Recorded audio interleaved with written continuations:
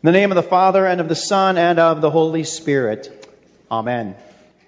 Today's section of Matthew's Gospel begins with a spirited conversation. Who is the greatest in the kingdom of heaven? And the expected answer, probably by some of the people in the crowd, is me. Jesus kind of upturns that whole idea by taking a child and placing them among them and telling the disciples that they too must become like children because they are the greatest in the kingdom of heaven. And you might think that you already know the answer and kind of get it and what Jesus is saying. To be greatest in the kingdom of heaven, you just need to have faith, the faith of a little child, and emulate the trust that they show. There we go. Sermon done. Amen. Right? I'm sorry, no. Do children always fear, love, and trust in God above all things? And if you tell me yes, you don't have children. And in the time of Jesus, both in the Greco-Roman world and in New Testament Judaism, children rarely, if ever, and I really mean if ever, served as role models for adults. Yes, people in Christ's time loved their children, they cherished their children, but children were never held up to adults with the message, you should be like this. Matthew's Gospel reflects this idea. Jesus compares the people who oppose his earthly ministry to a whining group of kids who are impossible to please. And children are hard to please. I could give you my own examples, but I don't want to keep throwing my family under the bus. So I cracked up at some of the contemporary examples that I found online. Children who are hard to please. A woman named Sophie shared an experience that she had to explain to her daughter. They were going on a trip, taking a flight. And she explained to her daughter what the no smoking sign meant because the daughter didn't get it. And so she explained it. The daughter became enraged. She started screaming at the top of her lungs, I want to smoke! And she made sure everybody on the plane knew it. I want to smoke. She was 3 years old. Okay? No sense. It makes no sense, does it? Or a doctor once shared that her child once had a meltdown because he wanted the rain to be inside and was mad that it was outside, right? Well, you could fix that, I guess. And a mother named Dina was surprised when her son came home from preschool and his sandwich was still in the lunchbox, untouched, unwrapped, and uneaten. The boy explained, hey, I only like ham and cheese with the cheese on top of the ham. But mine was on the bottom, and I'm thinking, okay, just turn it over. You know? You get the idea. You get the idea. And you might say, well, that's isolated incidents. It's really not. Not only are children hard to please, elsewhere in Matthew's Gospel, Jesus himself acknowledges their lack of wisdom and understanding, their need for help. Because of their lack of wisdom and because of their lack of understanding, God the Father reveals himself to them. Children of all people truly need his help, truly need his direction, truly need his love. In short, children in Matthew's Gospel are lowly. An idea of being an example for someone else is not there. They are lowly. That's why it's such a surprise when Jesus does it. They are lowly. They're completely dependent upon others for protection. They are completely dependent on others for nurture. They are dependent on others for instruction, for stability. You get the idea, right? The Bible instructs us to train a child in the way that he should go, and he will never depart from it. Not the other way around. Becoming like children doesn't mean to emulate anything. It simply means to recognize that we, as God's children, live under God's rule and reign in Christ Jesus. It's about Him. As adults, even as kids, we often get too big for our britches. Jesus says not to emulate, not to be like children, but to become children. And that's what we must do because we are like children. That's who we really are. Totally dependent. Completely 100% dependent on the Lord for life. 100% dependent on the Lord for eternal life. 100% dependent on the Lord for faith.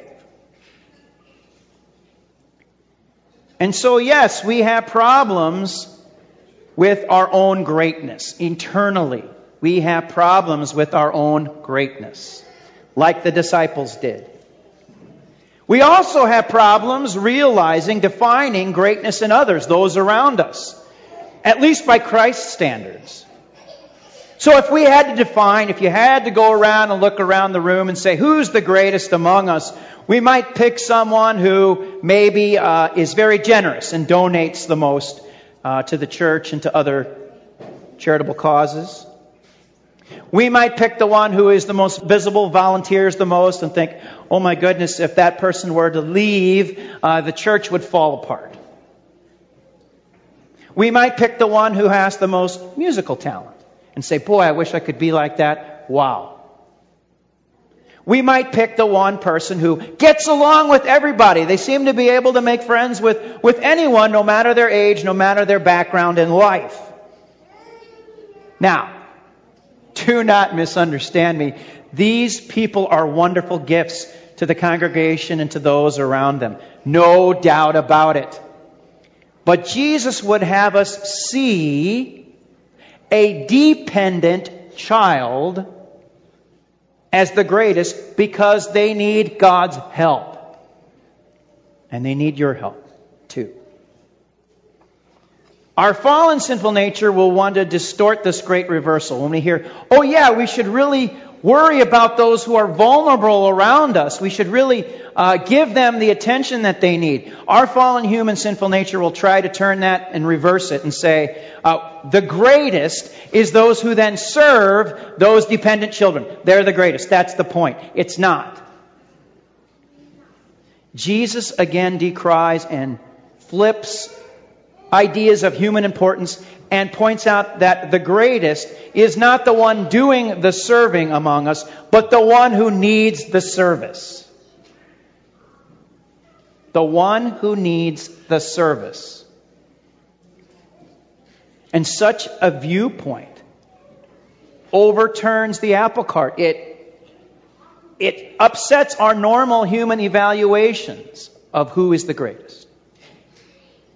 Who is the greatest? Jesus picks the vulnerable, the most vulnerable, the unlearned, the naive, the impressionable. They are the greatest because they have the greatest need for God's Word. Who are the greatest? Jesus picks the most vulnerable. This includes those beaten down by sin, evil, the world, and Satan. It includes the struggling, the hurting, the isolated, even those indulging sin. Why? These people are the greatest because they have the greatest need. The greatest in the kingdom of heaven are those who are vulnerable. Those people who deserve our greatest attention, because it is not the will of God that one of these little ones should perish. These are the ones who should garner our deepest attention, our sympathy, our concern. They need urgent spiritual care from Christ and His church.